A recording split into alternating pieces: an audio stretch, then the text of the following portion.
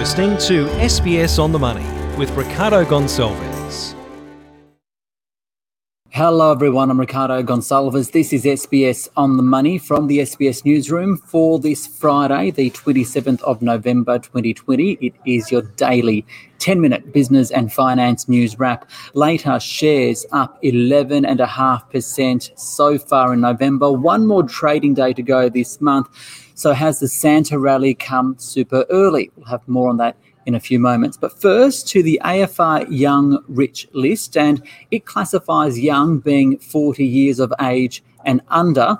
And technology entrepreneurs have dominated this year's list, which is no surprise given the way we've all turned to the digital world during the pandemic. So Afterpay founder Nicholas Molnar is worth more than $2 billion at just 30 years of age and is at number 4 on the list. Canva cloud-based graphic designers Melanie Perkins and Cliff Obrecht share the number 2 spot, worth $3.43 billion. And Atlassian business software co-founder Scott Farquhar is at number 1. He's worth $17.77 billion, but at 40 years of age, it's his last year being on the rich list. And there are 18 new debutantes on the top 100, with the highest ranking being Selvam Sinapan and Winston Wijeratne. They're the founders of mattress company Sleeping Duck. They're at number 33 and worth $150 million. With more, here is the Rich List editor, Michael Bailey. A couple of engineers. They use their engineering expertise to design some pretty good mattresses, from all I'm told. And we've valued the business at about $300 million. Could even be worth more if they go to a float next year. It's one of these online businesses, which we see plenty in the Young Rich this year, doing very well off the fact that shops were closed for a lot of this year, and people have a lot of money to spend that they haven't been spending on going out and in national holidays. Winston and Selvam, also the children of migrants to Australia. So it's a good story all round. Michael Bailey there, the AFR Rich List editor. And another debutante is Jeremy Cabral, who is the co-founder of comparison website Finder. The 34-year-old is ranked at number 98 and is worth $30 million, according to AFR. And I spoke with Jeremy earlier today. Jeremy, what's it like to be on the Young Rich List? Look, it's an incredible honour. There's some amazing people on the list, and I think it's really a reflection of what we've achieved here at Finder as a company. Just an amazing crew working hard every single day. Can you tell me about your path to Finder? Yeah, I got exposed to computers at a pretty young age. My dad won a competition through work and won an Amstrad computer, and that got me using them pretty early on.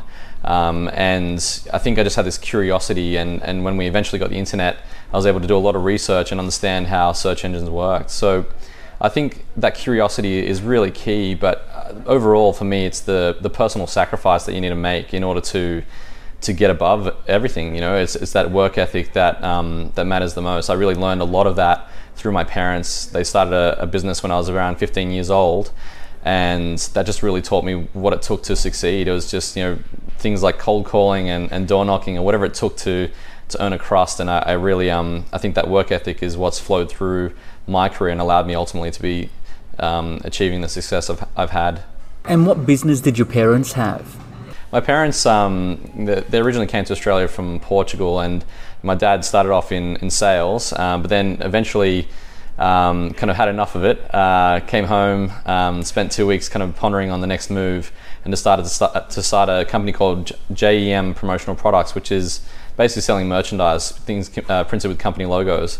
I didn't know much about what that was as an industry, so I really took it upon myself to make sure that I immersed myself in that company to do whatever it took to see that succeed.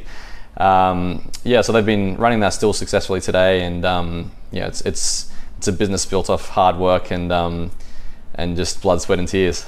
Can you tell me a bit about how you went from school to where you are now at Finder? So through school I worked quite a lot actually, and I think that learning to balance both my schoolwork and my work as I had a job at Big W doing night fill was challenging, but it also taught me the discipline required and how to be effective and really focused. The day I finished my HSC, I actually went over to my parents' office and started working. I didn't do anything like schoolies or anything like that. And I think those sort of sacrifices, whilst tough, ultimately lead you to a path where you understand the value of that hard work, and that's what's required to succeed in life. I chose to study marketing at university. I had the choice between computer science and marketing. I chose marketing mainly because I saw it benefit the family business. And stayed on with that. I actually never saw myself really leaving the company, but when it came to some of the technology projects I was working on, I was particularly passionate about those. I had some ideas around how to, I guess, get really strong results within search engines, and I developed some concepts which I then went and worked on directly with the company that built them for me. And at that time I then met Fred, who I was following pretty closely online, and he put out a tweet which was asking for my recommendation on which phone to get. Well, he didn't ask for my recommendation, but he asked for a recommendation on which phone to get. And this is Fred, one of the co-founders of Finder. Yeah, one of the co-founders of Finder, alongside Frank Restuccia and myself. I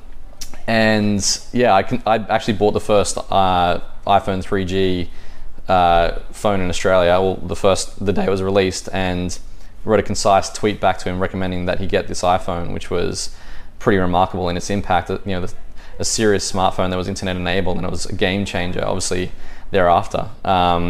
That tweet caught his attention. We ended up connecting at a conference and started talking about the big idea of the future and this business Finder and what we could do together. And then the rest is really history. Do you think your migrant background helped you at all in business? My parents migrated from Portugal. They didn't know a word of English, and when they came here, and that ultimately meant that they had a lot to do in order to succeed. They had to learn the language and work up the ladder, and that I think the Portuguese culture really is a fascinating one. There's a big focus on sport, so I think that's embedded that kind of competitive spirit within it. But also watching my dad and my mum and how hard they worked when I was a kid, they honestly just had such incredible work ethic, and that for me definitely had such a major impact on my life. And just knowing that hard work was just normal, and that's what you needed to do if you wanted to succeed and get the things you wanted in life. Jeremy Cabral there, the co-founder of Finder and debutant on the Rich List 198, according to AFR. Now to the Australian share market, the ASX 200 down today by 0.5%. The banks leading the charge lower, Westpac off by 0.9%. Energy stocks also down, Santos off by 2%, and health stocks also weak as CSL lost 1.3%. Gold rose though, Newcrest up 0.7%. Bega Cheese came out of a trading halt 7% firmer after the successful partial completion of a capital raise, which it will use to buy some of Lion's dairy and drinks business. And China hit Australian wine with tariffs of around 200% today, so it hit Treasury wine stocks down 11% before it entered a trading halt. For more on the day's action, I spoke earlier with Fiona Clark from Merricks Capital. Fiona, the market is down today. Why? Yes, well, there's not really much to go on. We had US markets closed overnight for Thanksgiving, so we didn't have much in the way of international lead. So I think it's just a bit of a easing in momentum as we look to the very volatile period ahead. We've got Black Friday ahead in the US tonight, which is a very important session for the US market. It's traditionally one of the biggest trading days of the year, and it's an indication of the consumer sentiment or the health of the economy more generally. So all eyes will be on trading performance of the retailers over the next few days. The National Retail Association in the US, or Federation, is suggesting that we're going to see growth of between 3.6% and 5.2% this year, which is a pretty strong performance compared to the average over the last 5 years of 3.5%. But it will potentially be volatile because, of course, bricks and mortar stores will be affected by COVID. So expecting to see strong performance of the online retailers. In the meantime, the futures in the US are down, so that's having a bit of an impact on our market today as well. We have seen such a strong November. Where do you see the market going? Yes, records for the month. This is for the ASX 200. It's the best month on record in the 20 years, and for the ASX, it's the best performance for a month since 1988. So, where to forward? Well, looking at the reasons why we've seen that rally, the vaccine hopes, the smooth supposedly smooth transition to Joe Biden's presidency. And, of course, record levels of monetary stimulus around the world and fiscal support for markets.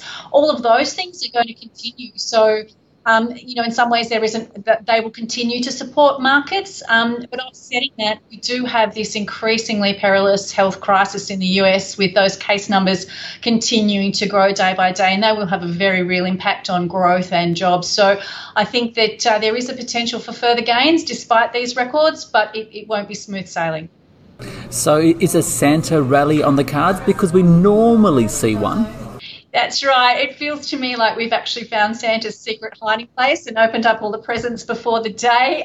Having said that, sometimes these seasonal trends are self-fulfilling. So I think with such low global interest rates, there really isn't much of an alternative for all of this money stimulus to find a home. Dividend yields comparison to money in the bank is still very attractive, particularly since those dividends will continue to grow. So I do think that we do have scope for a little bit more of a Santa rally ahead. Fiona Clark there from Merrick Capital. That is SBS On the Money for this Friday, the 27th of November 2020. I'm Ricardo Gonçalves. You can follow me on Twitter and Instagram at Business Ricardo. This SBS On the Money podcast is provided for informational purposes only. The content on this podcast should not be understood as constituting advice or a recommendation. It is not personal advice and does not consider your personal circumstances or objectives. You should contact a licensed professional before making any financial decision.